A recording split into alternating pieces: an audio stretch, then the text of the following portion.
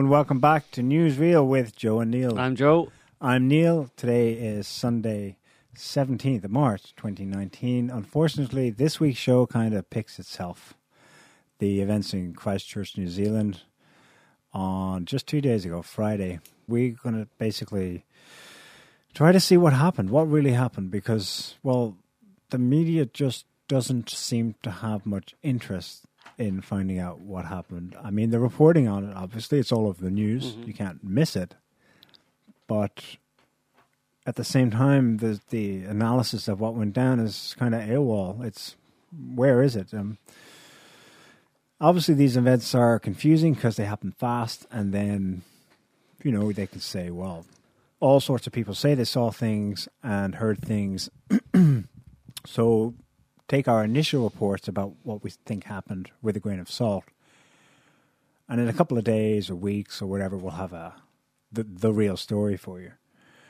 But I mean, everyone was reporting, especially, of course, New Zealand media, on the day it happened and as events unfolded. But even, you know, for a good solid 24 hours after, the impression that people were left with, clearly, was that there have been many sites that were affected, targeted directly.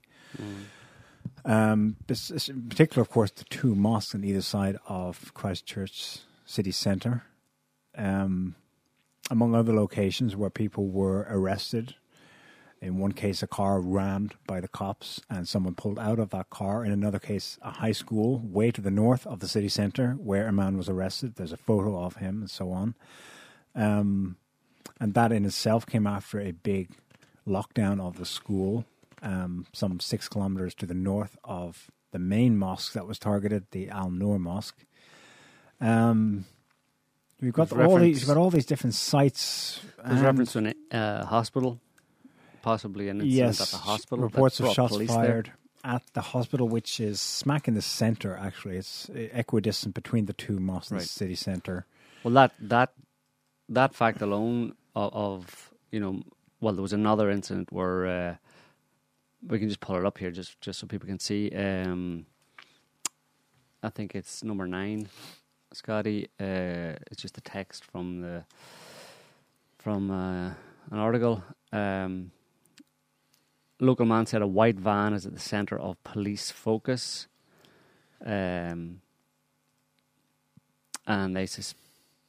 they believe a bomb is suspected to be inside. This is a white van, so nothing to do with the car that the shooter was driving or anything like that, a separate incident. So that and the hospital, and then a shooting at the school, several kilometres north. So you have 3 or 4 different separate so-called possible events. Crime scenes happening around the same time, right, as just after or as the shooting is happening at the mosques. And that reminds us of course, well, the first thing it reminds me of is Las Vegas, the Las Vegas shooting back in 2017, October 2017, when you had multiple accounts of different resorts along the Las Vegas Strip having active shooters going on, when in fact the only real active shooting was going on from the Mandalay Bay shooting at the concert. But obviously the effect of this is to pull police away from the area of the actual shooting. That doesn't mean that nothing happened at these other areas, but that it wasn't a significant event, if you know what I mean. It could have been someone with a gun, a person brandishing a gun in a hospital, for example. Immediately that would call police to that location. Yes. Someone else brandishes a gun or maybe fires a couple of shots at a different, outside a school, for example. Police go there, more police go there. Mm-hmm. So it pulls police away from the actual shooting event.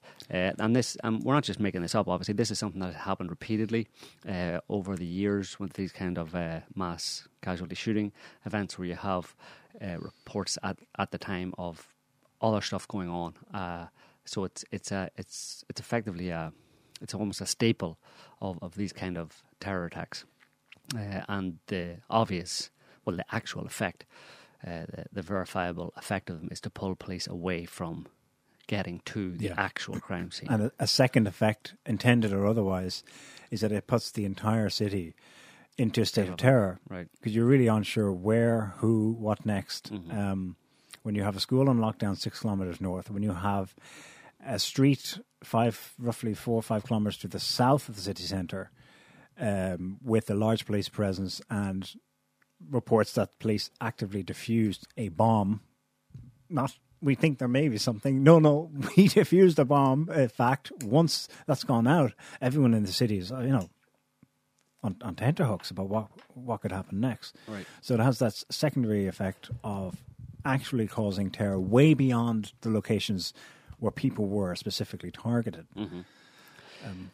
So, well, there's other facts. Let's just run through the official timeline of this. 1:40, in terms of initial reports, 1:40 p.m. local time, shooting at the Al-Noor Mosque, which is, like you said, in the centre of Christchurch. And this is the shooting that it was on video, essentially, the video that's been taken down all over the internet, or people demanding that it be taken down all over the internet, and it has been taken down.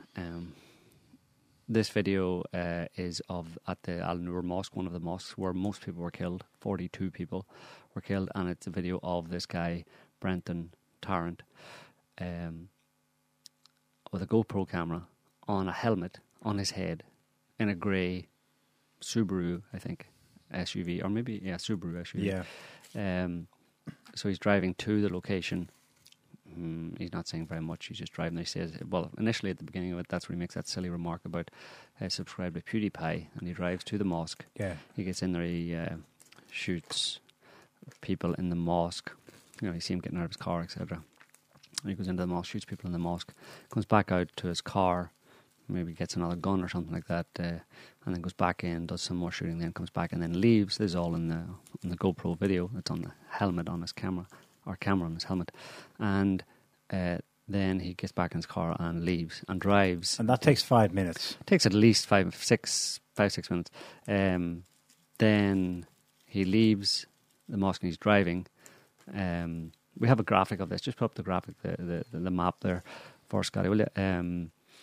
Where he drives from, there's the Masjid Al-Noor Mosque to the left, and he drives, so he does the shooting there, then he drives that distance, which is about 5 kilometres or more, actually. 5 kilometres of straight line, it's a bit more, and the route that he takes. Actually, probably 7, closer to 7 kilometres in the route he takes. He's driving, and his video cuts out though. He doesn't. Right, he you don't see that. We see it end 7 minutes. Right, it ends more or less at that turn there at the top, where it Yes. takes a turn down to the right. To the south. The video cuts off. Now, there's no reason, no explanation given as to why it will cut off. You think a guy like that who's planning to video his escapades, his mass murder, why it would cut out before he gets to the Linwood Mosque on the right-hand side there. But it does, and then there's no video of any shooting at the Linwood Mosque where 7 or 8 people were killed. So that's that. So we assume 1:40. Then by the time he gets to Linwood Mosque, you're talking at least maybe 10 minutes later. 1:50. He's not there for very long in Linwood Mosque, and then the narrative then is that he drives from there to that location where he's arrested. But the official account on the arrest is that he's arrested 4 p.m. in the afternoon. So from the timeline of 1:40 at the Masjid Al-Noor Mosque, then 10 minutes to Linwood Mosque, very short time, maybe 5 minutes at the Linwood Mosque, 1:45, 1:50, 1:50, 1:55. Then it's, call it 2 o'clock if you want. Then it's 2 hours before he's arrested. Nothing is given as to what, explained as to what he was doing or where he was. Did you see that 4 p.m. timestamp being given as the time of his arrest, or was that the time that it was reported that he was hit or apprehended? Well, it's very vague, if you know what I mean. There's no real official time. It's still being made up effectively as you go along. And we say made up because clearly they are making it up because things are changing so much. Like we've said, all of the references to the other events that were going on have just been more or less airbrushed. Nothing to see there. So there's a lot of not, I wouldn't say it's confusion, it's more like they're trying to basically come up with a narrative, although they have quickly today come out with a narrative that he was the only person involved in the shooting. No one else was involved, basically. And this, again, flies in the face of statements that were given at the time by police and also by eyewitnesses. For example, if you go to that NZ1 there, Scotty, number 1, it's just a bit of text from a news article. This is about a survivor who, at the Linwood Mosque, the second one, told how he saw another man tackling the gunman and stealing one of his weapons. This guy said he saw the shooter wearing protective gear and firing wildly, and then a young man, and we know who that man is, attempted to tackle the gunman. He saw an opportunity and pounced and took his gun, according to the New Zealand Herald. The young hero took the gun out of the shooter's hands and attempted to defend people in the mosque, but couldn't figure out how to use the weapon. He then said, the eyewitness to this young man tackling the shooter then says, the hero, the young man, tried to chase and he couldn't find the trigger in the gun. He ran behind, the shooter ran behind him, the young guy ran behind the shooter, but there were people waiting for him, the shooter, in the car, and he fled. So there were people waiting for the shooter in his car, and he fled. This is an eyewitness testimony. I mean, you know, you don't say that. You know, if you see a guy getting into a car, a shooter getting into a car, and you can't see anybody else in the car, you don't say there were people waiting for him in the car. Right. The only reason you say that, and you're talking about a totally independent, objective, no vested interest whatsoever eyewitness, and the eyewitness. He's now being faded. Actually, his name is, what's his name there, Neil? Abdul Aziz. Abdul Aziz. You can check most. He's become the kind of they've decided that this guy is the focus for the hero story, if you know what I mean. The person who saved people from being more people from being shot. So he's the guy who. He's the hero, but the guy who, as I just mentioned, the guy who reported seeing this happen and seeing the shooter, supposedly Tarrant, getting into the car, said that there were people waiting for him in the car. So there's no reason why he would say that if there were not other people, at least one other person in the car. Yeah. His description of what exactly he did his English is really broken. Right. He doesn't seem like the sharpest knife in the door to boot, so he's struggling for the right words. But then he does throw in words that are like, well, that's kind of important. In a subsequent interview, so say one he only gave yesterday, he's had a night to sleep, you know, he's recovered a little from what happened. In this one, he describes his encounter with the gunman as somebody wearing a balaclava. Right. That's the first introduction of it. There's no... Before that, Tarrant isn't wearing one in his first shooting. In theory, he could have put one on. Right. Before he gets to the second mosque, because the video cuts out before he gets there, obviously. So it's possible that could have been the case. But if you go to number 10, Scotty. This is again about the second shooting, the one that we just mentioned, where there were an eyewitness said there were people waiting for him in the car. At the top, this is Linwood, and they say they heard shots around 1:45. Well, that's the same time as the other one. Well, 1:40 was given for the first one, so 1:45, but still it's a bit of a stretch. It takes 11 minutes to drive from mosque to mosque. Right, so that can't be an exact timing, but right, you know, so. Where a second shooting happened at a mosque in the Linwood area, blah blah blah. He then they were in. He said he heard telling police officers he was firing in self-defense. This is the guy who supposedly grabbed the shooter's gun. Yeah. And then this guy says they were in a silver Subaru. Now, and that's a match for his car. Right, that's Tarrant's car, as seen in the video, silver Subaru, and this guy saying they were in a silver Subaru. He saw 2 injured people carried on stretchers, blah, blah, blah, past his shop. Both appeared to be alive. I seen a guy with a gun running up the road. He's been firing about 5 shots, I think we heard. And then Mark Nichols, manager of Premium Tires and Auto in Linwood, said he saw a gunman run past his shop about 45 minutes ago. So again, these details, none of these are given. This would have Tarrant, assuming it's just one person, running from.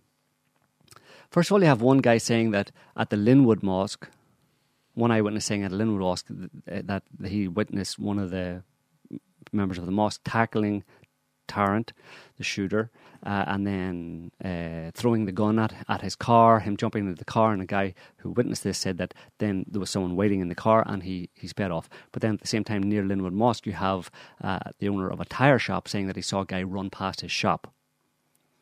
Yeah. Which is close by the Linwood Mosque. So that doesn't make any sense. Tarrant got into a car in which people were waiting for him and sped off. And at the same time, around the same time, we don't know have exact time frame for this because I haven't given it, someone with a gun was seen running past by the owner of a tyre shop near the mosque, was seen running past it. So he fled on foot and didn't get back into any car. Someone else fled on foot. Right. I mean, all of this points to there being more than one gunman, at least. Gunman. If you just put that number 10 back up again, there's somewhere there were a second sheet. I'm just looking for the actual text. A well-known Muslim local chased the shooters and fired 2 shots at them as they sped off. That's the same guy they were talking about, and when he says chase the shooters, that means that shooters, i.e. multiple, but this was in the scenario at Linwood Mosque of Tarrant getting into a car that was with someone in it waiting for him and them speeding off. So this guy, they're called here shooters, as if both of them were shooters. Yeah. Now that doesn't mean that anybody saw more than one shooter. There's no reports of more than one shooter at Linwood Mosque. In fact, there's no reports of, well, there are reports of someone shooting at Linwood Mosque, but there's eyewitness reports of that. But, you know, it's very sketchy is the point, but the whole scenario is peppered with these references to shooters, more than one person. Another one, just go to the last one there that I have, number 8. Just to add in a little bit more. Gunmen opened fire at mosque in Christchurch earlier today. Police Commissioner Bush said there have been some absolute acts of bravery in the arrests of the 4 attackers. Absolute acts of bravery in the arrest of 4 attackers. Now, they've discounted 3 of those people that they arrested, but, I mean, one of them at least, you didn't need... The other people who were in no way involved, you wouldn't need to have been very brave to arrest them because they didn't have guns, they were in no way involved. They're only members of, according to the official narrative, they're only members of the civilian population. So how does the police commissioner, surely the most informed person in New Zealand that day, get it wrong in describing the 4 attackers? Yeah. I mean, he's being lied to by his subordinates? What? Right, well, look at the next line. A number of IEDs that were attached to vehicles in Christchurch have been defused by the Defence Force. By the Defence Force, and that's since been excised. IEDs now it's attached only the to vehicles. Yeah, plural, more than one. Because there were a couple of references to bombs in the central business district, separate from the one that was. But that's saying specifically that there were IEDs attached to vehicles that had to be defused. That's not a hoax. Yeah. If someone says that, a member of the security forces doesn't say, there was a bomb in that car and we had to defuse it, and then afterwards go, oh, sorry, I was mistaken. There was no bomb there, and we didn't defuse it at all. But why would you say that there was a bomb in a car and that you defused it if it's just been airbrushed now? That has since been confabulated with the jerry cans. You can see in the back of Tarrant's car 1 or 2 red jerry cans, right? And he himself, in his own live streaming video, the 17 minutes of it, at one point makes a reference to the fuel and doing something with it. But yeah, again, you can't. They're not going to make any kind of mistake between an IED and a jerry can, and something that requires the armed forces. That's kind of an issue in itself. That's since been airbrushed, and now it was police who defused the bomb, or bombs plural, whichever they're going with. The Defence Forces kind of quietly hushed because that's brought on questions about what were the military doing so ready on the spot in the city centre. But and there's a bit of a story about that as well, about a training going on in a disused floor of a hospital. Yeah, we know the 2 policemen who they're actually now explaining stopped. that the people who stopped Tarrant, that footage you see where his wheels up spinning on the sidewalk, they found him by chance. Well, they knew something had gone down in the city, but they had no idea. But they decided, they maybe had heard that he had most recently been at Linwood Mosque, so they decided the route they took up into the city from a hospital where they were training, this was most likely where they encounter him. And so they did on that kind of avenue, Right. made a U-turn, rammed him. But it's been passed off as pretty much a chance encounter.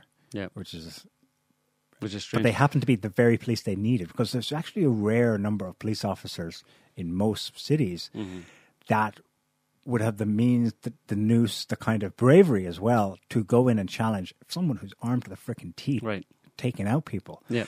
But there's other anomalous things about this. You mentioned earlier on about somebody, a reference to someone in handcuffs. Oh well, this is part of the what the hell happened in the south of the city. So do you have that one? Yeah, we have it here. Can you open up the article? Yes, this one here. Okay, so there's a photo of it. This guy. This photo is the story to this is included in the article. We'll get to it in a minute. But if from memory, this is a guy arrested not far from where Tarrant was pulled out of the car that had been rammed. This guy was pulled out of his car, and on the ground behind him, we'll see it in a minute. I think there's a second photo in this article. On that ground behind him is a shotgun, a specially modified shotgun with some kind of silencer on the end of it and a plastic handle. Yeah, where's that image? Scroll down a bit there. There it is. The police officer is picking up the weapon they found with this guy. No word on who he is. They immediately protected his identity by putting it by covering his eyes at least. It's weird. It's got a green handle, just a wooden barrel, and this weird silencer. It's almost like a. Let's go to the content of the article, beginning with Paul Chalmers. There it is. Paul Chalmers of Lincoln. Okay, so he's a witness.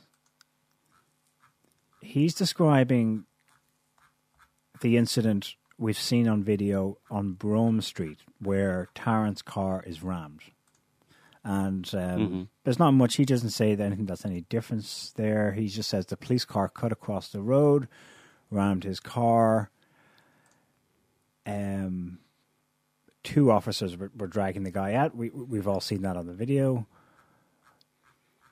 But another bystander, Martin Brown, says apparently there were two in the car. Now, he's not a direct witness, but for what it's worth, he says he heard from someone else. Go down there past that photo, Scott. I heard someone down there, points to a nearby street, Scott Street, say that there were two in the car and one of them got away from them. Mm-hmm. Okay, that concerns Brome Street where Tarrant's car was rammed. Let's put that aside. The other description in this article concerns these two photographs. Okay, this is a report of a white sedan. So this is not the silver Subaru that Tarrant was driving. A white sedan sped past a line of stationary cars on Strickland Street, not far from the pinned car on Brome Street. And in the media at the moment, the two are being conflated. Oh, Strickland Street's nearby. That was a confusion. It's all one street. He was actually on a. So there were two things going on close by. The eyewitness to this, what was going on with this white sedan, says that the guy who was driving it was handcuffed. Maybe he got that wrong, but okay, for what it's worth. Just before 4 p.m., remember it's been 2 hours minimum since the Linwood shooting kind of happened. Just before 4 p.m., an angry swearing man in handcuffs was taken to a police car. That is presumably the guy in the photos in this article. Mm-hmm. Minutes after he was led away, a policeman with rubber gloves picked up what looked like a rifle with a silencer on it. Let's go back up to that photo, one in the middle of the article. That's that there. Right. So this guy, it was a guy... Different car, different man, different weapon, close by to where Tarrant was stopped. And yet he was arrested and put in handcuffs because obviously he wasn't a member of the police, but he was involved and close by where the shooting happened. And this guy gets airbrushed out. Nothing to see here. This guy is in no way involved. Really? We'll give an explanation then of who he was. It's nuts. Remember how clearly and succinctly they reported 4 people. 4 people were arrested that day. Right. For 4. I mean, no one can mistake that now. Right. Since then, it's kind of like, well, 3 of them... This one has been given an explanation. This guy that we have on the screen here right now, he was up at the school. I think that's the railings of the school, which is north of the two mosques, quite far north actually. Maybe 7 kilometres from one of them anyway. From 7 kilometres from the second shooting location. And this guy was arrested. He's in fatigues, but apparently he seems to be legit in the sense that he claims that he was just out walking about on the day, and there's no mention of him having a gun or anything, but it was the fact that he has these military fatigues on that caused him to be arrested. But it seems legit because he has a real name. Right. Stephen Miller, 30, local guy, has kids who go to that school. People know him, yada, yada, yada. His story seems to check out. But the other 2 of the 4, who the hell were they? Right, exactly. If you let's just go to the video. Actually, we'll have a little video from the original video that's been more or less banned from the internet.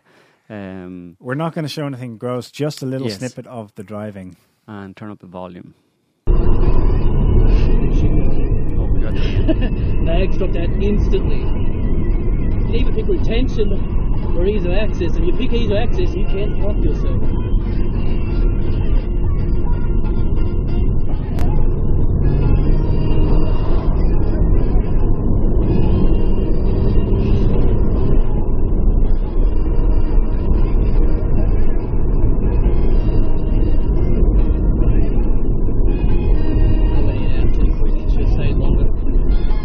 Time for the fuel.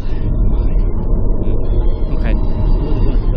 Go back to the beginning there. On 2 occasions, one at the beginning, one at the end, you hear him actually talking, and on both of them, he appears to be responding to someone. That doesn't necessarily mean there's someone in the car, because this is on the way to the second mosque, but definitely he's talking to someone. He's responding to comments by someone else. It could be on headphones or in an earpiece or something, because remember he's got a GoPro camera on his head which has a microphone itself, so it could be picking up and he's clearly well prepared. He's got all the tech. He's got right. GPS running there. He's got so just go back to the beginning.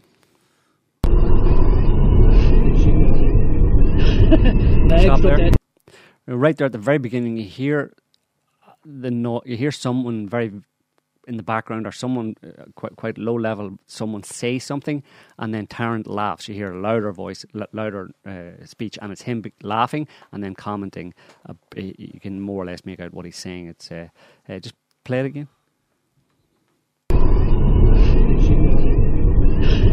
Mag, stop that instantly. You can either pick retention or ease of access. If you pick ease of access, you can't help yourself. Okay. He said, he laughs and says something like they died instantly, even people with tension, something about for ease of access. If you've got ease of access, it doesn't make a lot of sense, but he laughs and then he makes those comments, and he's talking to someone clearly. You can kind of skip on a little bit, Scotty, just towards the, about 3/4 of the way along, and then play from there, right about there, yeah. How many hours before you get your say longer?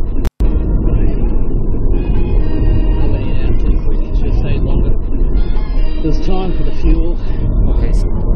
There's time for the fuel. There's time for the fuel, he says, but the voice before that is lower than his, So it's either him speaking in a lower voice or it's someone else, possibly at this point in the car. Because remember, I mean, the video appears to be continuous, but I don't know if there's some possibility for, maybe Scotty would know there's some kind of way.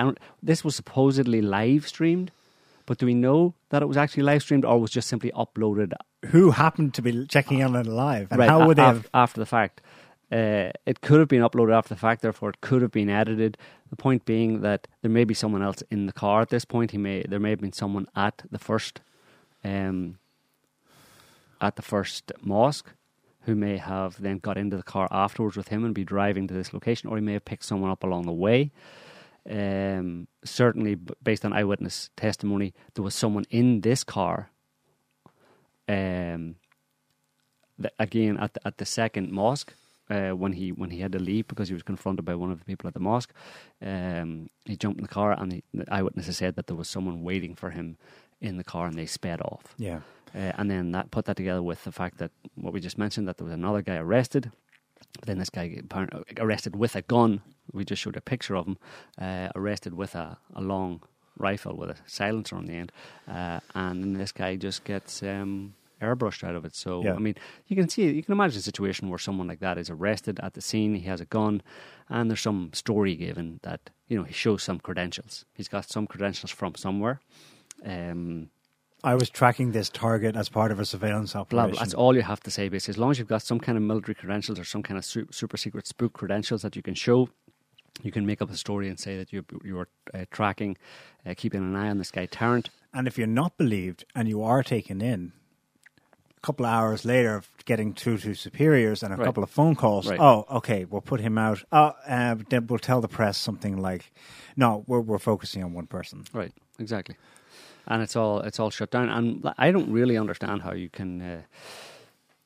I don't understand how that works. I know I've seen it multiple times in these situations where the authorities who initially come out and make all these statements about multiple shooters then resolve it down to one, and they come out and they make official statements that no, there's only one person involved, lone wolf, blah, blah, blah. I don't really understand how that kind of hierarchy works, and where people who know better, people in positions of public servants essentially, the police commissioner in this case, who's done exactly the same thing, has come out. The police commissioner, The Bush guy. Bush, his name is, has come out and repeated and asserted effectively that there's only one person involved, when he himself would certainly have access to information and know that there was a lot more going on around the situation and there were other people involved, and how pressure can be put on him, what story can be given to him to make him lie to the public. What pressure was put on Sheriff Lombardo in Las Vegas? Well, that's what it reminds me of, Lombardo, yeah. But He had the FBI guy on next to his shoulder. I mean, Yeah. he made a mistake in one conference, right? Right. And he didn't make it again. Right. Yeah. So the thing is... The basic story then they're coming down to is that whole circuit around the city is one guy, and it's most importantly, is sequential. Because on the day, the impression coming across was definitely that these were simultaneous events happening. Well, they said so. They said as much. The police said as much. They were dealing with simultaneous they terror confirmed attacks. 2 hours after the event, we are looking at a coordinated simultaneous attack. So now they've crunched it to 41 people killed at Al Noor Mosque, which isn't controversial because it was filmed. 6 minutes after that, he leaves, drives away again to the north and then around to the east. And that's the same time that the police commissioner, Mike Bush, is now saying that they first got an emergency call of a shooting. 36 minutes after the 6-minute mark, when the authorities were alerted, they had Tarrant in custody. So that's 36 minutes from Al Noor Mosque, making the loop all the way down to almost a full circle. That's the basic time structure. Everything must fit into that. Mm-hmm. The obvious issue is, I don't know how obvious it is. I mean, maybe we can try and rule some things out. It takes 11 minutes driving at normal speed to travel from one mosque to the other along the route he took. Mm-hmm. We know that he spent 5 to 6 minutes shooting at the first mosque. Then he got in his car. Then he gets in his car. His video feed cuts out roughly at the corner just before you start making the south direction towards Linwood. So that's and that cuts at 7 minutes after the point where he leaves the mosque. So that's 7 minutes plus 5-6 minutes is 13. roughly 13 minutes. Then he has to drive another few minutes. He at has least. still another 5 minutes at least to Right. get to Linwood. 18 minutes. So to now Linwood. you're up to 2 o'clock. So it can't be simultaneous, so to speak. They must be sequential. So they're going to have to explain that sequentially. At 2 o'clock, he spends a certain amount of time at Linwood Mosque, and then within, it's possible in the 4 o'clock thing of when he was arrested, when he was stopped, that has to be clarified whether he was actually arrested at 4 o'clock or whether it came out that... When was that video taken of the car up exactly. on the sidewalk? Yeah, exactly. So none of it, again, with these things, they're not being transparent about it. On the face of it, is their basic timeline plausible, though? 36 minutes to do a loop with 2 stops? I think it is. Yeah, 36 minutes from 140. 36 minutes would be up to 2:16. In theory, that could all happen, and he could be arrested at 2:15 or 2:16 or whatever, as he's driving away. But so it could have happened in that time frame. If it didn't, and he was arrested at 4 o'clock, then there's a almost 2 hour gap where no one knows what he was doing, and why he remained in the area to be arrested is unknown. But it's obviously still doesn't explain the fact that eyewitness testimony said there were multiple people involved. Yeah. Now that brings us to the question of why this would happen. Well, it brings us the question of, I'm sure a lot of people listening to this, or if some people who will eventually listen to it, or will come across this this thesis, which isn't new, as we've said before, that this is not a lone wolf event, will maybe be a bit annoyed at us even bringing these details up. And why don't we just go with the official narrative? And, well, we're not going with the official narrative because it doesn't make any sense and it contradicts eyewitness testimony.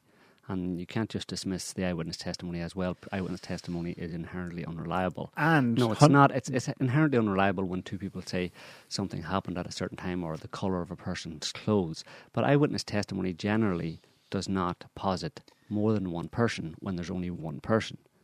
Think about it yourself. You can get the colours of someone's clothes wrong, or the shape of their face, or their height, or even their hair colour wrong, and it can contradict with other people who were near you. Would say, no, I didn't see that, I saw this. But think about the situation where you would look at a car and you would imagine seeing someone inside the car. Does that sound plausible? Can you imagine a situation where you would look at a car and imagine a person inside it? Say you see a car, you see a person running towards a car, and you see that person get into the car. But before the person gets into the car, you look at the car and you see there's a person already in the car. Can you imagine yourself imagining a person inside the car? That doesn't fall into the category of inherently unreliable eyewitness testimony. That's a different category. It doesn't work that way. Yeah. So the point is, the reason we're bringing these things up is because they exist, but there's a bigger reason as well. Is because this event is being used to further divide and inflame divisions within quote unquote Western societies that most people are already well aware of. And they're not good for society. It's not good for civil society. It's not good for anybody who lives in Western societies, the current climate. And it's getting worse. And this kind of event exacerbates and inflames those tensions and sets people at odds with each other and at each other's throats. The reason we are motivated to highlight these discrepancies and to posit the idea that this was not what it seems, that it was not some white guy going after Muslims because he's a racist or he's a white supremacist or whatever, is because if we can, with this evidence, if we can disabuse people of that narrative, then we can do something at least to reduce that attempt to inflame divisions in society. Because going with the official narrative is the most inflammatory version of events. If that's not the correct version of events, if it's actually something that was manipulated, if this guy was effectively manipulated or used as a kind of patsy in a certain sense, certainly he did the shooting and stuff, but there were other people involved handling him and creating this situation deliberately, and it would never have happened without those other state actors, let's say, or secret, let's say, deep state actors. If it would never have happened,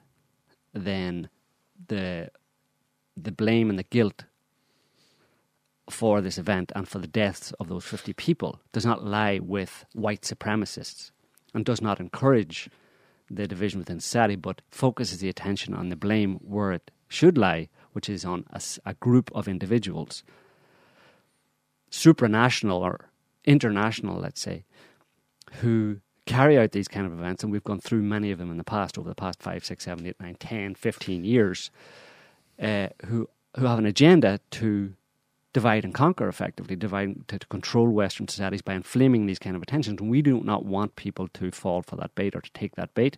And if we can point the finger at the perpetrators and the manipulators, then it may do something to reduce people's inclination and to reduce their emotional reaction to the situation and to reduce the likelihood that they'll get sucked into left, right, or us versus them paradigms, which are not good.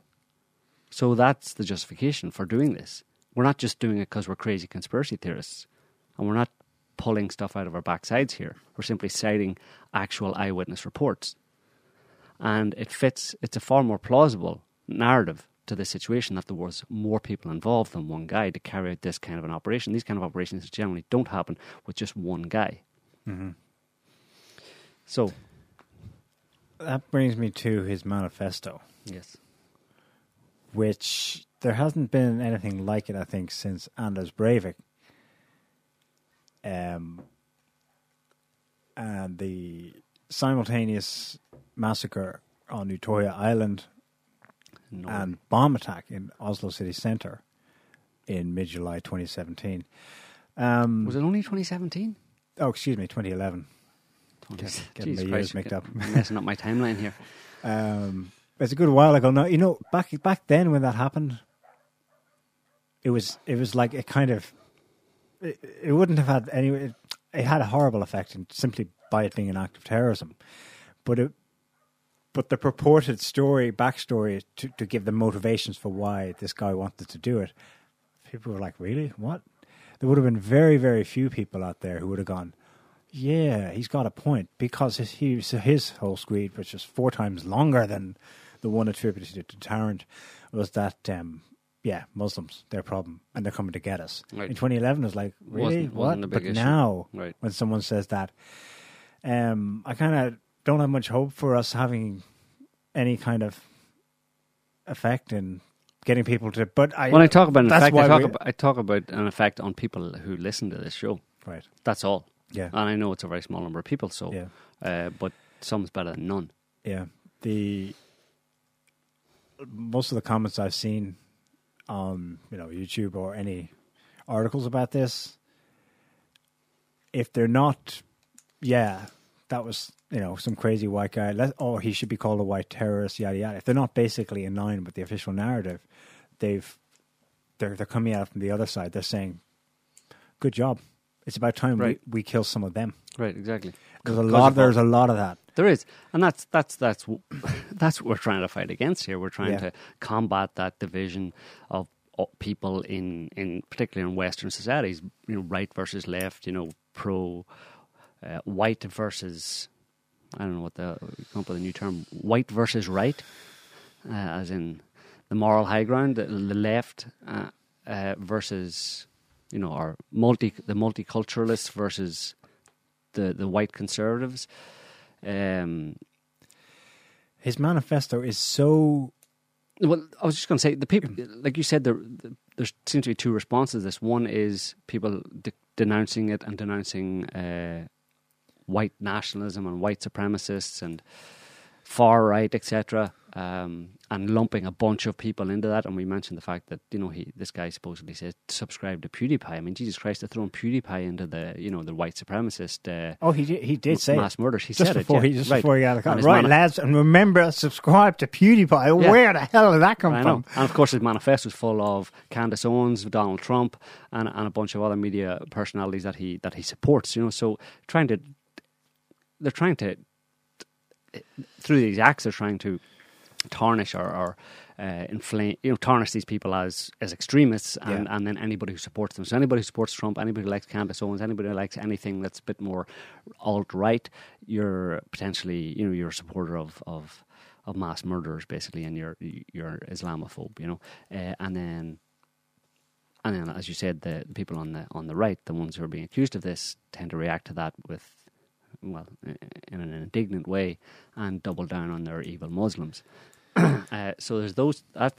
It's one of those 2 responses from a lot of people, and then there's the great unwashed, the silent majority, perhaps, who just kind of like throw their hands up and say, "It's just terrible. I just want to get on with my life. Let's forget about it." Mm. So then that's the pretty much everybody who has a response to this is in those 3 categories: the left, evil white people; the right, white people saying we're not evil, Muslims are evil, and then the rest, the majority, saying this is just terrible. Can't we all just get along? Yeah, but those and we're the 4th category, which are people who are looking at saying, listen,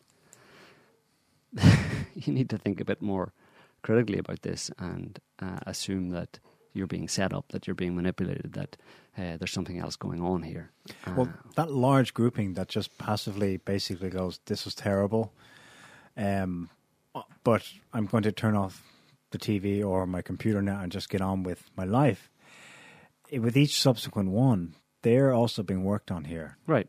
I mean, even if they we're don't all say being it, forced to right. pick a side. Even if they don't say it explicitly, they're in their minds. They're being pulled further to one side or another, depending on their proclivities, depending on their innate nature, let's say, or their taste buds, right? Their tendencies to be more left leaning or more right leaning.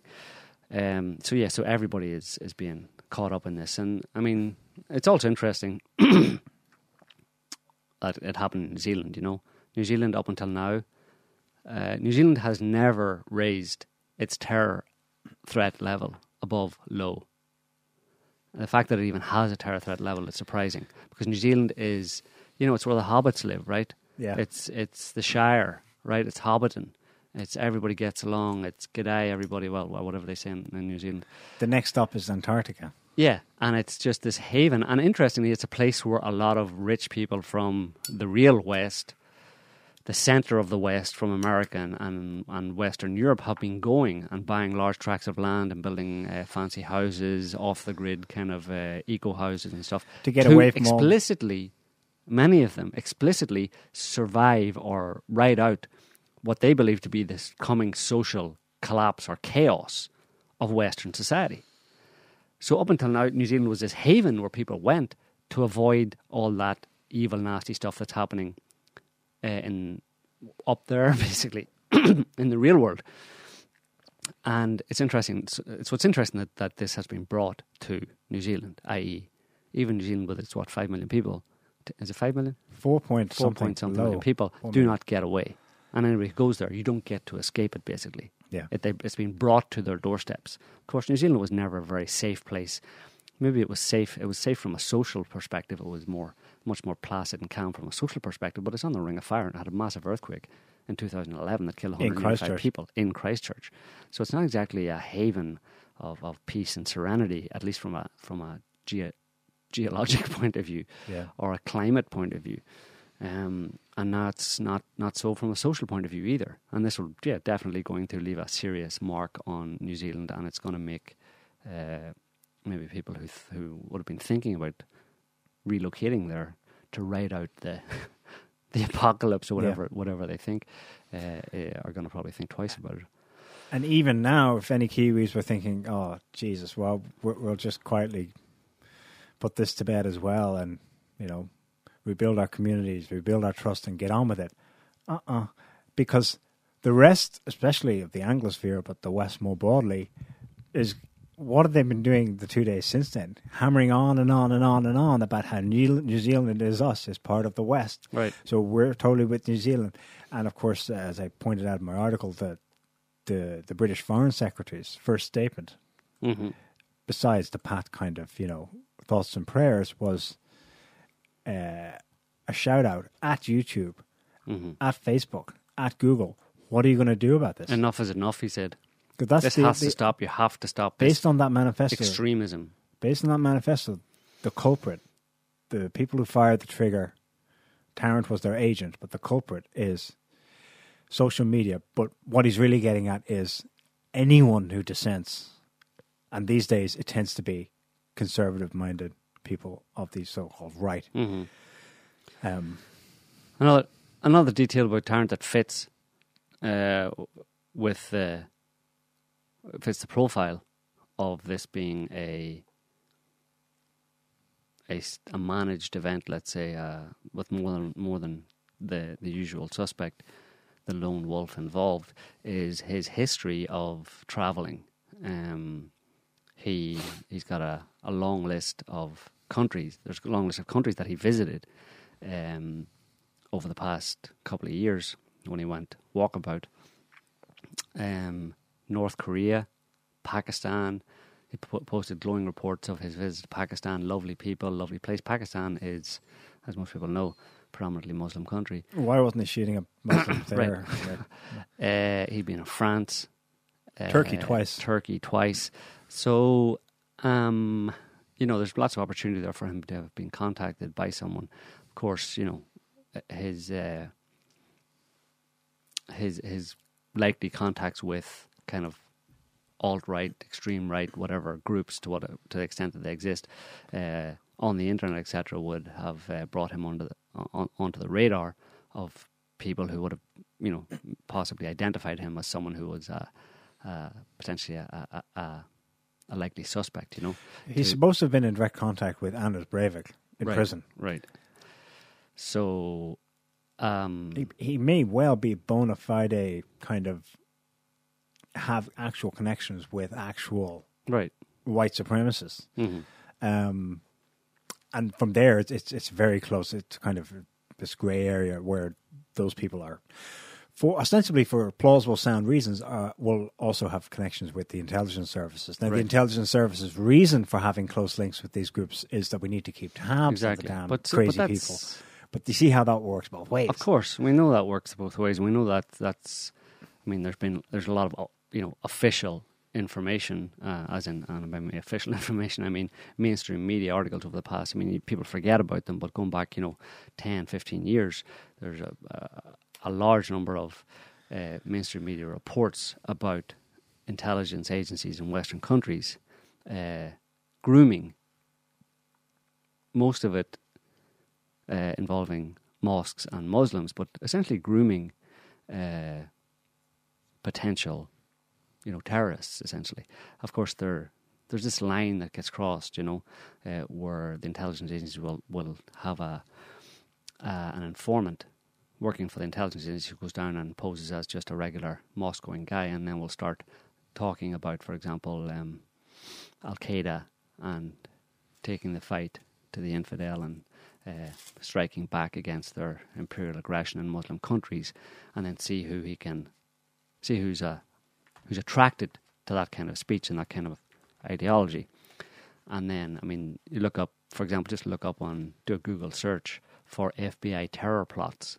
The FBI has been doing this for a long time, where they do precisely that. They use informants to go down to Muslim community centres or mosques, and they have a guy talk in that way about Al-Qaeda and stuff, and they've gone as far as when someone shows an interest in that kind of speech and that kind of appeal by the FBI informant, then it'll be taken to the next step, where this person who's responded to the request to, for example, take the fight to the Christians or to the infidels, will then be asked if he wants to join Al-Qaeda, and he'll be sworn into Al-Qaeda by the FBI informant, and then he'll be asked if he wants to maybe carry out an attack, and then he'll be given some materials to supposedly make a bomb or whatever, and right up to the point of him going down, totally under the guidance of the FBI, to plant the bomb or to carry out a shooting, and only then is he arrested. There's only one step necessary from that process that the FBI and British intelligence and French intelligence have carried out repeatedly, and they're very well schooled in. Only one extra step needed to create the kind of attack that happened in Christchurch or many of the other terror attacks, and that's to simply let the person go ahead. Yeah. So you take it all the way, 99% of the way. Grooming, providing materials, ideological indoctrination, and the only ones that are officially reported are when the FBI took it to that point, or the British intelligence took it to that point and then said, okay, let's just arrest him now before he carries out the attack. Yeah. So if it was deemed politically expedient by these intelligence agencies to simply not step in at that point and let the attack carry out, or in fact put in a plan around it where you help the person to carry out the attack, will they do it? Yeah. Well, the only argument against them doing that is something along the lines of, well, they wouldn't do that because they care too much about their own citizens and they're genuinely engaged in a fight against extremism. But what if it's in their interest to encourage extremism as a means of population control? Have you thought about that? Especially in this climate where they've explicitly stated that these days they've massively broadened definitions of extremism to include, in the United States, for example, people who talk about the Constitution. Right. In other countries, people like Europe, people who talk about mass migration. Yeah. So You need to we really need have... to how would they best be served by countering those extremists than by vilifying and tarnishing their ideas with bloodshed by association, by helping them carry out people have attacks. Yeah, you need to have very rose-colored glasses on. You need a very rose-tinted. Yeah. Or have a very rosy view of life and the power structures and the people involved in intelligence agencies and involved in government to dismiss out of hand that the possibility that they would allow or facilitate these kind of terror attacks to happen in order to achieve what they see as their broader agenda. If you want to say, no way, I could never believe that would happen, well, go ahead. You can decide that you cannot believe that would happen. That doesn't necessarily mean that it doesn't happen. It only means that you don't want to believe that it will happen. I wondered on the day how everyone in the media, anyway, seemed to suddenly have a copy of this manifesto. The backstory for the first 24, 48 hours was simply that, someone had found it on his Twitter account, which was opened, created, 0 followers, of course, but it's handy to have something to hang it on very recently. Where there were also, he uploaded photos of his various weapons with the inscriptions he had put on them. But now there's a report today we saw that the New Zealand Prime Minister's office had been emailed the document 9 minutes before he started shooting. It's a very specific number of minutes or time to cite. Why they even said that, I don't know. Why didn't they say we just got it the morning of or something? But they say, what do you call her? Jacinda Ardern, the Prime Minister and the Prime Minister's office received a copy of the report 9 minutes before the attack started. That means if their official time frame is 1:40, it means that Prime Minister's office was able to, lock down a time and release it to the public of 1:31. We received it at 1. Did she look at her watch or something, or did someone look at a clock as soon as she got it into her hands? Does that mean was that time when she just got it, or had she finished reading it? Because 64 pages. Had she finished reading it by then? No, she only got it then, let's say. I don't understand. That just smacks of something weird to me as well, that someone made sure that it arrived in her office at that time, just right before, forget about 9 minutes, just right before the attack happened or as the attack was happening. The reason I don't have a problem, or I don't have the rose-coloured glasses on in terms of the intentions of the state forces, and the reason I don't doubt where they're able to go and what they're able to do and what they will do if they believe it serves their own purposes or their own interests, their own agenda, is that there's plenty of evidence, and I'm very familiar with it and I use this as a reference point all the time, from Northern Ireland where I grew up, of state forces, specifically intelligence agency, MI5 and British military intelligence, doing exactly what I described, of using people to carry out mass murder against innocent civilians in order to create a kind of, in that case, in order to push it towards a kind of civil war situation. So you have a situation where the British intelligence were actively organised mass murder shootings with the use of either with kind of paramilitary individuals, basically hired guns on their own, or including actual members of actual British military personnel to go and kill innocent civilians. And this is in the case on both sides of the divide in Northern Ireland, and then allow the blame to fall on whoever it would naturally fall on, or take responsibility for the attack by some group that they made up, a group that was affiliated with one side or the other. They would send a call into after the mass murder. The mass shooting occurred, they would call a newspaper and say, blah, blah, blah, we, the group called blah, blah, blah, did this. And it would be an identifiable group, not identifiable, but a new group usually that had never existed before, but it's got a obvious identifiable allegiance.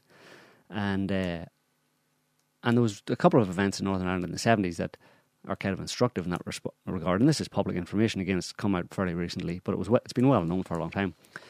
Where British military intelligence, in terms of the war in Northern Ireland, which was between Protestants and Catholics effectively, they were involved in shooting a bus, small minibus, whatever, full of Protestant workers, people, working men going to work, and all of them were shot dead except for one of them.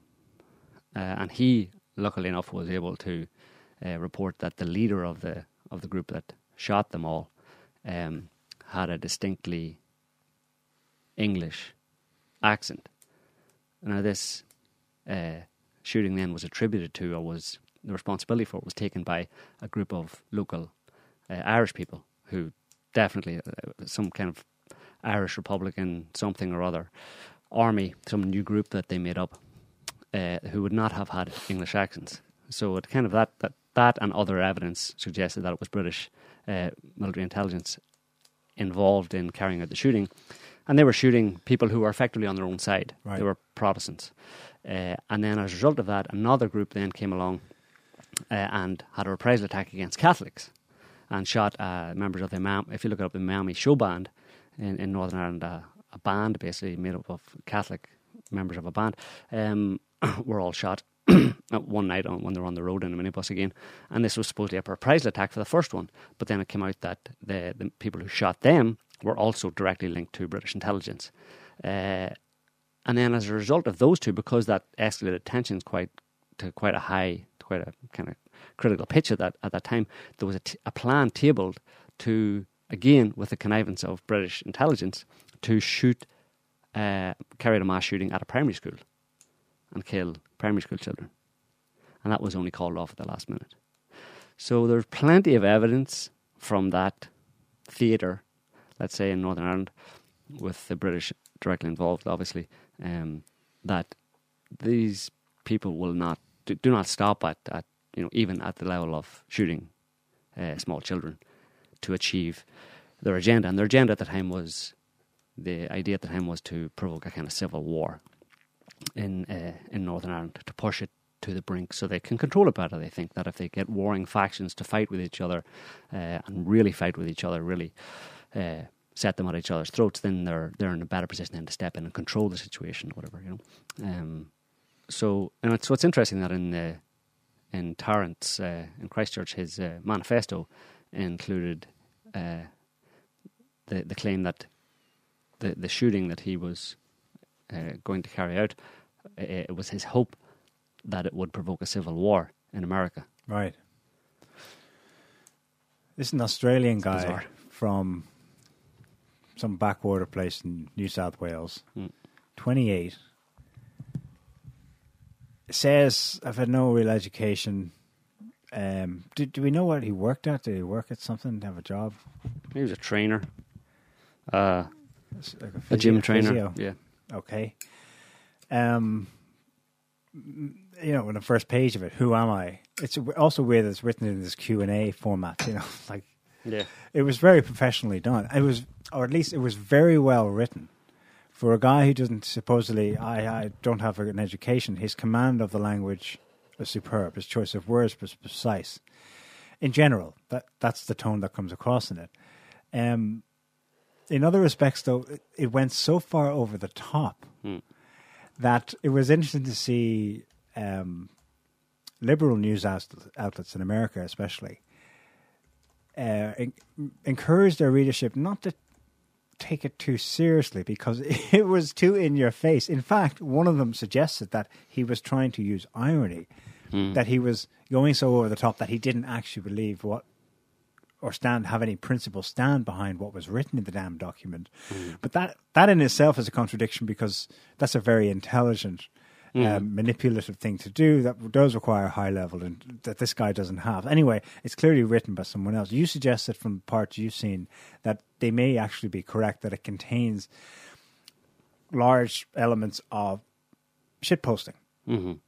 the thing that he's accused of having come from being a member of 8chan and the forums that are on the so-called alt-right, Pepe the Frog, pro-Trump, loosely anti-Hillary, where they do things like, go full Nazi and totally exaggerate and lampoon the left's accusations against them. Right.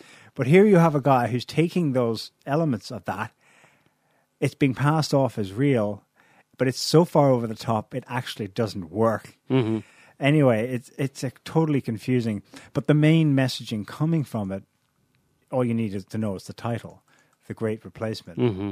He's supposedly doing it. Okay, one of the things he said, he wants a civil war in the United States, but his beef, his political raison d'etre is because Europe, the place I'm from, originally like 300 years ago, whatever, is under attack. It's under attack because of mass migration, and they're replacing us, and it's all about the low birth rates of white Europeans. Right. Again, those are all objective issues that are being discussed, in heated ways. Definitely, these are it's like somebody took all the culture war issues of the day, put reference to them in one document. Right.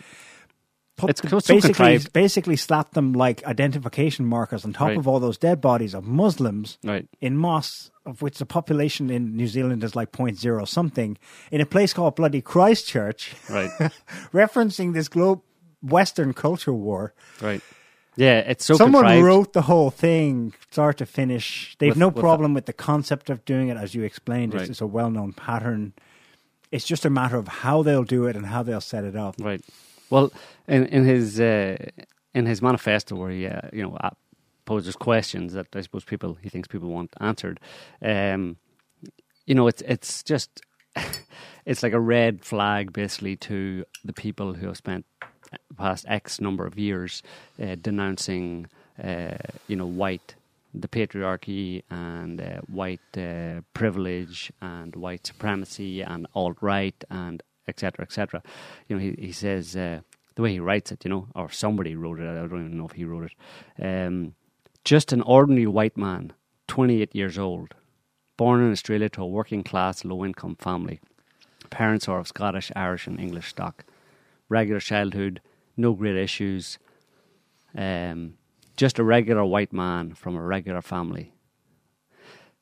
So, I mean, by making that, by emphasizing that point, he's putting a target essentially, or putting a sticker of white supremacist, possible Islamophobe, possible likely Islamophobe, and possible mass murderer of Muslims and minorities or anybody not white on pretty much everybody who fits that description. Yeah, regular white male, Scottish, Irish, English stock, which is pretty much mostly, if he had thrown in German and Norwegian, he would have probably covered about 80% of, or just abbreviated to the Aryan race. But yeah, but no, he spends an entire first page is about my identity. Right. What is he being? He's being a freaking identitarian, which the vast majority of the people who are now being vilified by association are not, have spent the last. They constantly harp on about how identity politics is the problem. Yeah, and they're not interested. And that they don't engage in it. Yeah, they're not interested in it. Yeah, no, it's ridiculous. Like we were talking about this a while ago as well, about the whole idea of identity politics. And accusing. It's like foisting the idea of identity politics and accusing people who don't engage in identity politics as being identitarians, like actually identifying with their race or with their, and putting it out there. So people who actually identify with themselves as minority or as something on the left accuse all the people on the right, who are mostly white, nominally Christian Westerners, accuse them of identifying super strongly with their white Christian heritage, when the vast majority of those people do not, and are not interested in identifying as anything at all. They just are what they are. It's like the grass being green. Yeah. Well, yeah. Yeah. It's like, the grass is green and it's patriarchal and it's in my face and how dare the grass be green. It's like, what do you want me to do about it? Well, of course, we know what they want, some extremists, and it's mainly the extremists who say it, want you to do about it, is to is to give up some of your supposed power to them, or to abase yourself in some way, to apologise for being who you are. It's like asking the grass to apologise for being green. And that is a good analogy in a certain sense, because it is as simple and mundane as the grass being green, because the vast majority of white people in Western countries, despite what a lot of the lefties kind of propose, are not in any way particularly privileged, particularly in Western European and in the US, in Western European countries and in the US. Most people are just struggling to get by in one way or another. Mm-hmm. They're not lording it over anybody. But you're being accused, certain the white people effectively are being accused of doing that, of lording their white privilege and their arrogance and et cetera, over other people, when none of them are doing that. Yeah. But when you're accused of doing it enough, then some of those people will respond. And as soon as you respond, then they say, see, you're doing it. Yeah. So it's just a trap, It's crazy. And they went full spectrum. I think when I say they were over the top with it, they went too far with trying to encompass everything. Right. You really tell it's the author or authors have their finger on the pulse of what's going on, really just on relatively small corners of the internets. But it's also a little wider than that. If they had left it at, hi, my name's Tarrant, I'm about to shoot up all these people, and I love Trump, and maybe comma, and I'd like to see a civil war start in the United States, that would have been enough said. But no, they have to bring in Candace Owens. And he'd have him say PewDiePie. Now, on the face of it, it's like, that's ridiculous. But someone who's carefully watching what's going on knows that PewDiePie has been under criticism and that has seeped into the mainstream because he's not PC enough, basically. Right. The only reason to go after him is not because in no real world scenario does a white identitarian who hangs out with other honest to God neo-fascists who like to shoot guns and dream of going and killing people. In no real world scenario do any of them actually freaking subscribe to PewDiePie to get their no, they're going on Daily Stormer because he's not giving even that, more right? extreme sites than that. No. The dark webs or wherever they hang out. They're not watching freaking PewDiePie for it. But somebody gave him the idea, and then it was carried through in his document, to get that in there, because at the kind of at the mainstream level, PewDiePie is a gamer online, but he's the single most popular watch person on YouTube. Right. So he has some mainstream track. It gets some references to. It gets into the BBC Evening News report. Yeah, so there's this fascist guy on YouTube, and he's not playing the game. He's not being PC, and people watching it passively absorb. That's all they know about PewDiePie. Mm-hmm.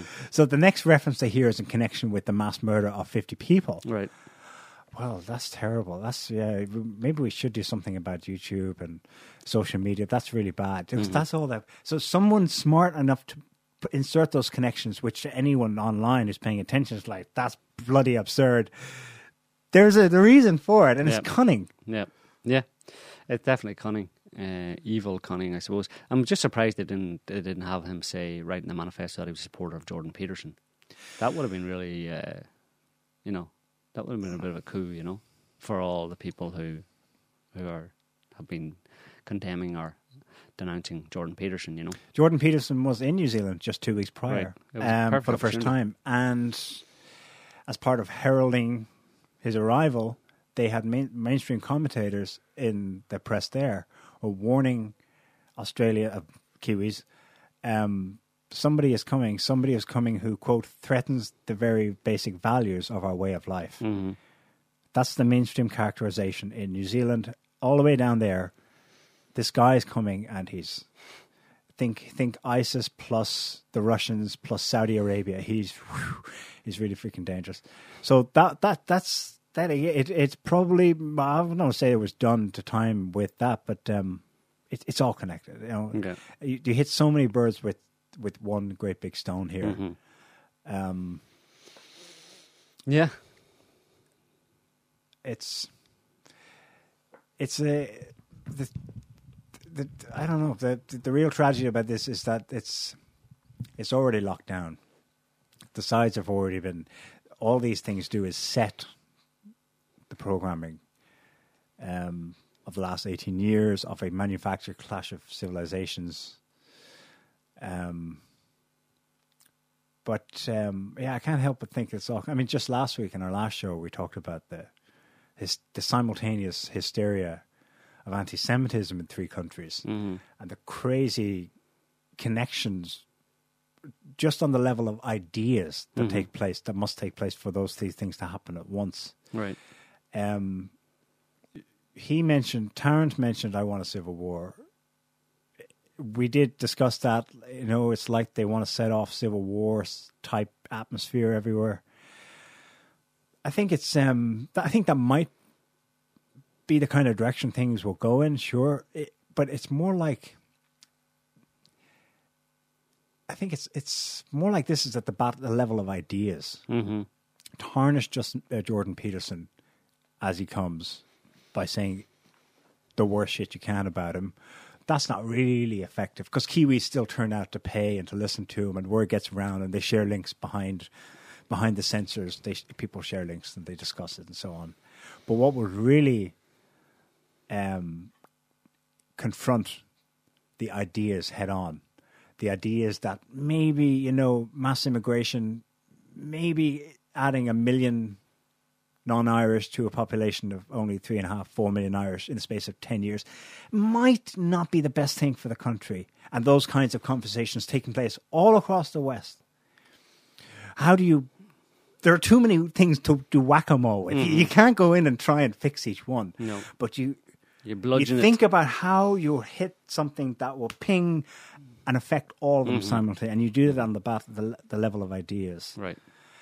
And you do it with a mass shooting, and it's a it's a blunt force instrument that it offers the left, the people who would be pro-immigration and, you know, very much leftist politics and stuff. You give them a lot of ammunition with one shooting of this kind, of one mass murder spree of this kind, because it's like everybody then has to shut up, and it silences any dissenting voices. People who would have been critical of predominantly Muslim immigration to Western countries now has to think twice, because if I say that, am I in some way associating myself with mass murder? Right. It has a chilling effect. Right. We're going to see more of this, but already the first specific people to be blamed effectively for doing that to those people all the way down there in New Zealand are being brought up. They're being hauled up. We have one here. This is a good example, actually, because it's from the non-English speaking world. Can you pull up the article, the Channel News Asia? There it is, yeah. Now, this is a guy you probably haven't heard of, but he's quite well known in France. His name is Renaud Camus. Camus as in the famous philosopher. He wrote a book en français called The Great Replacement. He's pretty well known in France, probably not outside France, but he's having to come up and apologize and distance himself. You know, I've nothing to do with this guy. I think it's appalling, etc., etc. Scroll down a bit there, maybe give some background. He's been writing and giving talks locally. He has no media access in France whatsoever. He's considered the vilest of the vile. But actually, if you read his stuff, he's not really, an extremist. He's certainly not anyone who would recommend anyone start a war or anything like that. He's 72 years old. I'm totally non-violent. I find all this appalling and criminal, etc. Anyway, his basic shtick, the basic thing that he talks about and writes about, is that there is an ongoing replacement of peoples in Europe. And how far? Is that too strong a word to use, replacement, objectively? Probably. But no one disputes the fact that one of the core issues that Tarrant or whoever wrote that damn manifesto touches on in the document is that this is a serious issue in Europe. It's the only plausible reason for why mass migration to Europe has been promoted by the powers that be, because there is a serious economic and social issue with decreasing birth rates. And so his book is basically criticizing the whole agenda to push mass migration on European peoples. He's saying that it's slowly going to destroy, or at the very least permanently change forever, the fabric of society in Europe. There's nothing in any way crazy about what he's saying. It's all fact-based, yada, yada, yada.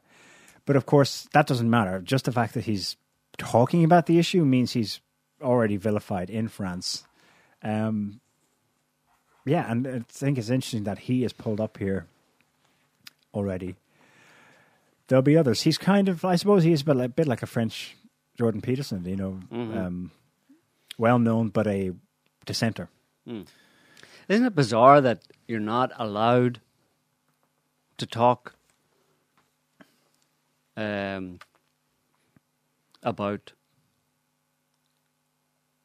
the influx into your country of large numbers of people of a different religion and different cultural background? You know, when it's being orchestrated as a matter of government policy, it's government policy to bring in significant numbers into a country, and particularly into any country. But if it's into a small country with a relatively small population and there's large numbers and the impact there is greater, isn't it strange that you can't ask the question as to whether or not this is a good idea? No, we can only celebrate it. But it's not. It's strange that you can't. No, that Yeah. you would automatically be demonized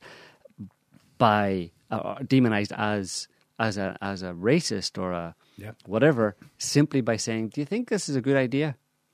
I mean, it's like you're not allowed to say that this country has a culture that was developed over X number, hundreds, whatever, of years, and by bringing in people from another culture, it's not. They may assimilate to some extent, but they'll certainly, if there's large enough numbers are brought in, the culture that they bring with them will in some way change the existing culture. And is that a good thing? Of course it's a good thing. Shut up. Yeah. But is it a good thing? I don't know. I mean, the thing is, but you can't really even have that conversation because you're immediately, and people are so black and white and stupid about in their thinking about this, is that if you say that, you're automatically a racist. A racist, which does not logically follow on that just because you ask that question that you're a racist. You know what I mean? It's bizarre, you know, because I mean... And then your defense is, well, no, I don't mind. Some of us are already of mixed race, so I'm a nationalist. So you're like Hitler. Well, no. Anyway, it gets to the point where the primary defense of those who are not afraid to keep asking questions is they think it's a trump card. They pull it out and they go, right to free speech. They're already working on people saying, this is another dog whistle. That's what they do. So free speech and when they now want to have a protest about the rights to free speech. And in fact, that's probably part of the workings that went on with Charlottesville, because that was the official protest in the town. There was one protest that was going to be organized by the more extremist groups, the Proud Boys. But there was another group, I think, that was, or maybe it was the Proud Boys. Their sensible reasoning for having a demonstration in Charlottesville was because it was going to be a free speech protest. Right. So they're playing the trump card of what the left used to call, which is our right to challenge the conservative status quo. But that's now going to be, since Charlottesville and other manipulations like this, that's going to be synonymous. When someone pulls out that card, he's just defending his right to speak freely. That's a racist too. Well, or hate speech. You know, you're not allowed to. Free speech is limited by whether or not your speech is humanitarian speech. If it's deemed as hate speech, as in or called hate speech, but if it's against anyone, if your speech is saying that those people, we should keep people apart to some extent, we should separate people, or people should stay in their own country, anything along those lines is in the category of hate speech. If it's not inclusive, then it's hate speech, which is kind of ridiculous, because people coming from other countries, they're obviously coming from other countries. They have their own countries to live in. What conditions are they coming from? Yes, there's asylum, all that kind of stuff. There's nothing wrong with people leaving terrible situations in their own countries. But if it's not that terrible, what's wrong with them living in their own country? Those are just simple questions that are. It's bizarre that you can't actually ask them anymore. It's a weird situation. You can't ask them without being shut down and smeared or labelled as some kind of extremist. When you're not asking an extremist question at all, you're simply asking a question, and you're not coming from. In asking that question, you're not coming from some kind of a racist perspective. You're not trying to insinuate some kind of racism into it. You're simply saying, can we ask this question and debate it logically? And totally open to hear what people think about it. But we should really ask everybody. And people shouldn't be manipulated or browbeat or shamed or intimidated into giving a particular answer. They should say what they think. Yeah. But then the answer to that, again, is an answer for everything from the left point of view, from this radical lefty point of view, which is that if white people are allowed to say what they really think, it'll be in some way or other inherently racist anyway, because white people are inherently racist. That's why the final answer is white people are unconsciously racist. In the same way, non-Jewish people are unconsciously Jewish. When they remove it when they basically say that you can't say anything because... Unconsciously anti-Semitic. Unconsciously anti-Semitic. Because they tell you that you can't say anything. Your speech at all is invalidated by this colour of your skin. If you're white, your unconscious biases and racism and anti-Semitism, etc., is going to come out in some way. Yeah. And you don't even know it, so you can't control it. So you telling me that you as a white person can talk reasonably and rationally and logically about immigration or Israel or anything like that is totally wrong. It's not a valid argument, because you don't even know yourself that you're racist and anti-Semitic. So the best thing you can do is just shut up and be ashamed of the fact that you're white and that you have these unconscious biases, and allow the people who are the subject or who are oppressed by your biases, have been oppressed by your biases, allow them to decide for you what is best for you.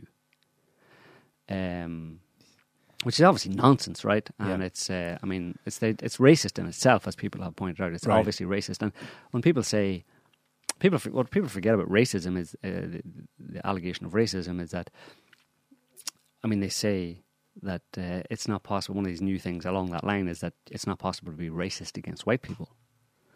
Yeah. Right? But that's obvious nonsense because of the definition of racism. Racism isn't, first and foremost, racism is not not a bias. It's actually a logical fallacy.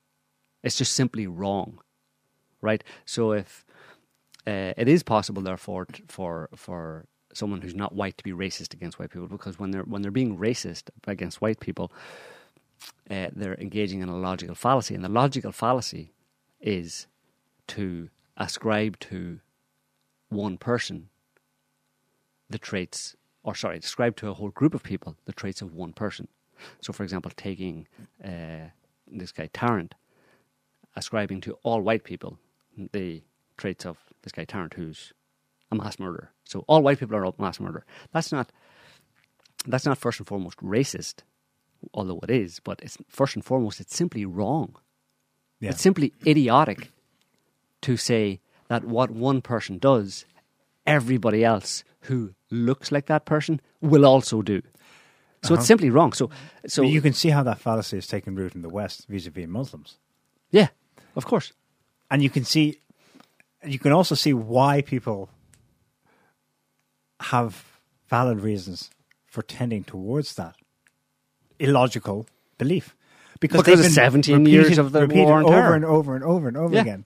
You want to understand, if anybody wants to understand why, if any minorities or Muslims or whatever people, leftist radicals, whatever, want to point the finger of blame at white Westerners for being Islamophobic, if you want to generalize that they're all Islamophobic, okay, we'll go with that. But don't blame the white people. You have to go back to 9/11. Blame George Bush twice for his 2 administrations and all of the people around him. Dick Cheney, all of the neocons, several of whom were Jewish, and blame Obama for continuing the war against Muslim nations and for continuing the propaganda. So you have 8 years of Bush and 8 years of Obama. There's 16 years since 9/11. The defining aspect of which was a massive propaganda campaign for those 16, 17 years against people in the West to convince them that Muslims were terrorists. And now you're going to blame the people? Yeah. And now they're trying to convince them that all those people that are terrorists, you should let them in and be neighbours with them. Right. Yeah. It's such a mind job. You got to be fair and understand that people are easily manipulated. You know, any social commentator on this has to understand you can't beat children for having adopted bad behaviour if they were taught it by example and directly by their parents. You blame the parents effectively. You know. At least you have to understand it in context and how it happened, and therefore not be so extreme in your condemnation of people who effectively have been propagandized against for 17 years, like we're saying, and in a very brutal way, not just being told it by the media, with the media obviously, not just, okay, so that's another thing to add in, Bush, 8 years of Bush, 8 years of Obama, and the media, all of it, all sides of the media that pushed that propaganda for those presidents, those administrations during that time. That's who you should be blaming for it, and I have to understand that people are easily propagandized against, like I said, by the media, by government, by the statements of government, statements of media, but also as a result of these kind of terror attacks that we're talking about, like the one today. For 17 years, Western populations have been traumatized in like gory ways and very brutal, emotionally forceful ways via multiple terror attacks in those 17 years since 9/11. We can, starting with 9/11 itself, Madrid train bombings, the London bombings, and then a whole slew from about 2007 or even before it, actually 2006, 2005, Virginia Tech shooter and stuff. I think it was 2007, 2008. All of those, most of the terror attacks in the US, the mass shooters. Yeah. Mass casualty shooters most of them were carried out by Muslims in the name of Islam or in the name of ISIS in later years. The Fort Hood shooter. The only Muslim they could find in the whole US Army. And not just in the US, in Canada it happened. And then in more recent years, multiple terror attacks by Muslims, obviously. The Paris attacks, Charlie Hebdo, Bataclan, terror attacks in Germany, in Sweden. And in the UK. Repeated, really gory, brutal. So those terror attacks we have reported and commented and written about all of them, and they fit the profile of the terror attack we're talking about here in Christchurch just 2 days ago. Yeah, and that's so people are being manipulated is the point, and then people are being encouraged to fight with each other over the ideology that they have or the beliefs that they have internalized as a result of manipulation by authorities. Why are people allowing themselves to be manipulated and set at each other's throats in that way when it's very clear that they're being put up to that, to fight with each other and to be divided against each other by authorities? Why are they allowing themselves to do that? Why are they allowing them to do that to them? Yeah. In a way, the fight back, the resistance, the natural immunology, I suppose, to it is to kind of take the approach we've seen. It hasn't fully manifested yet, but it's the growth of so-called populism. People are looking for alternative answers, alternative leadership.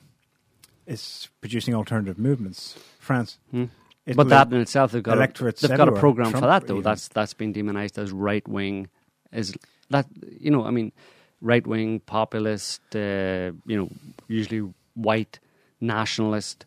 And Trump, you mentioned Trump, yeah, he promotes that, and there's various leaders in Europe who are promoting that.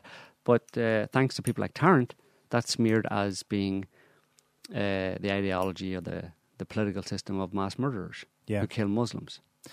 We've wondered in the past how do the people doing these things how do they resolve trying to do two contradictory things at once? I think you've just explained it, but maybe if I frame it this way, maybe you can say it again. Simultaneously, terrorize people such that the reaction would naturally be looking for people of the right-wing ideas, specifically closing borders, for God's sake. Okay, we've got a terror problem, deal with it. And simultaneously beating people over the head with the opposite argument. No, maximize how open you can make your borders. Get as many in as possible. Be humanitarian. Be diversity is the way up the social ladder. In fact, the more diversity badges you have, the better you'll be, the better person you'll be, the more rewarding it will be materially, etc., etc. These two totally contradictory things are being promoted at the same time. Are these things at cross purposes? No, they create the division. They create the two groups within society. And what do you do with that division? What is your... You control people better. Right. You don't allow them to unite. You have them fight with each other. It's very, very simple. Divide and conquer. You divide two people and make sure that they're at odds, ideologically at odds with each other, and that most of their energy is directed into fighting with each other. While the princes above are the state, the corrupt politicians do whatever the hell they want, entrench themselves in power.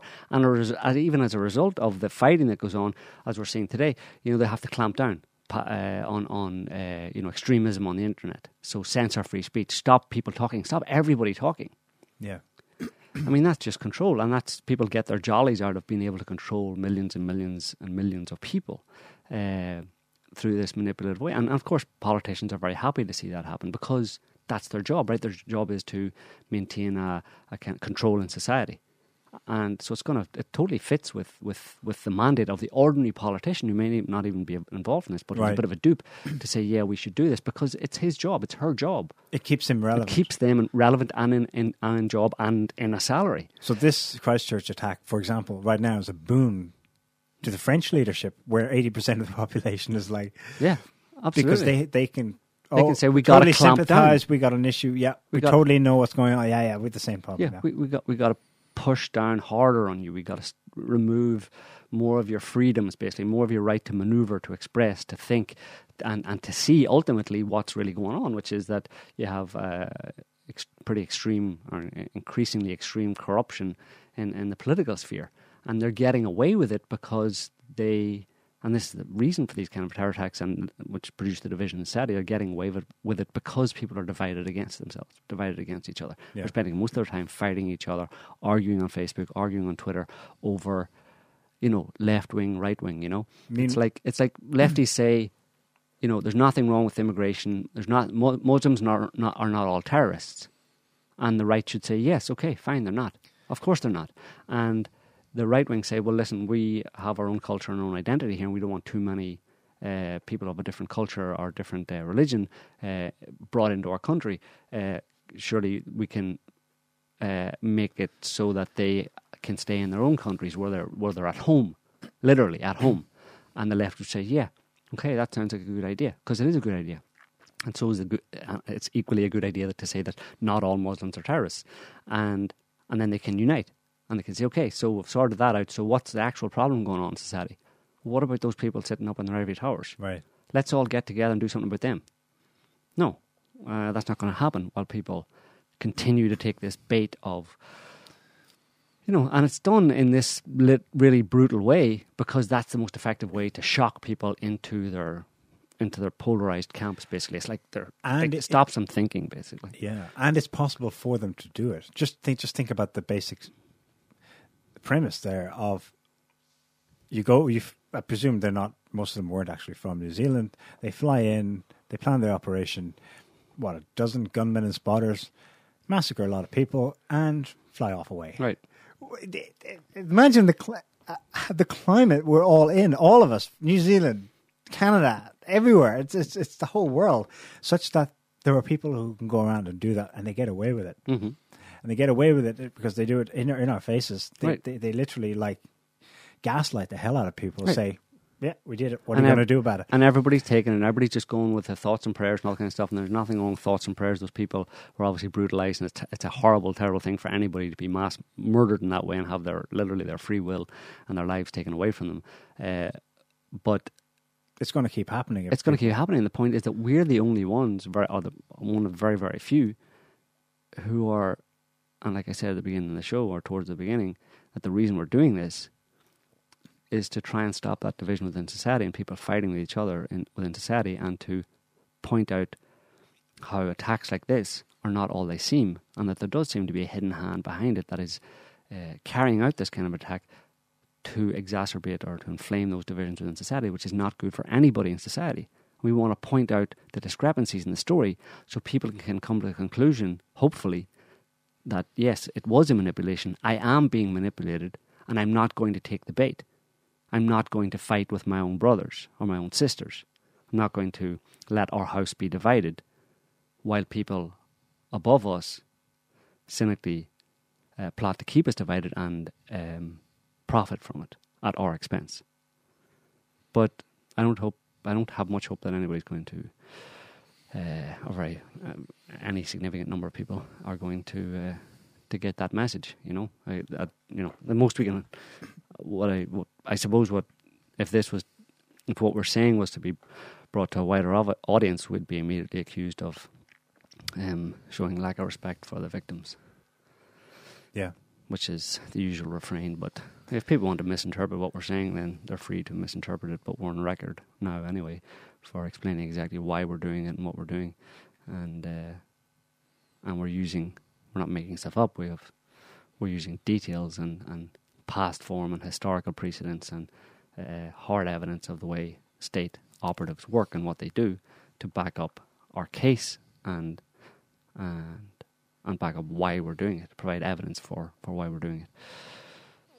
So anyway, but it's a thankless task. But there you go. You keep doing it for as long as you can. One day we'll just give up and everybody can go to hell.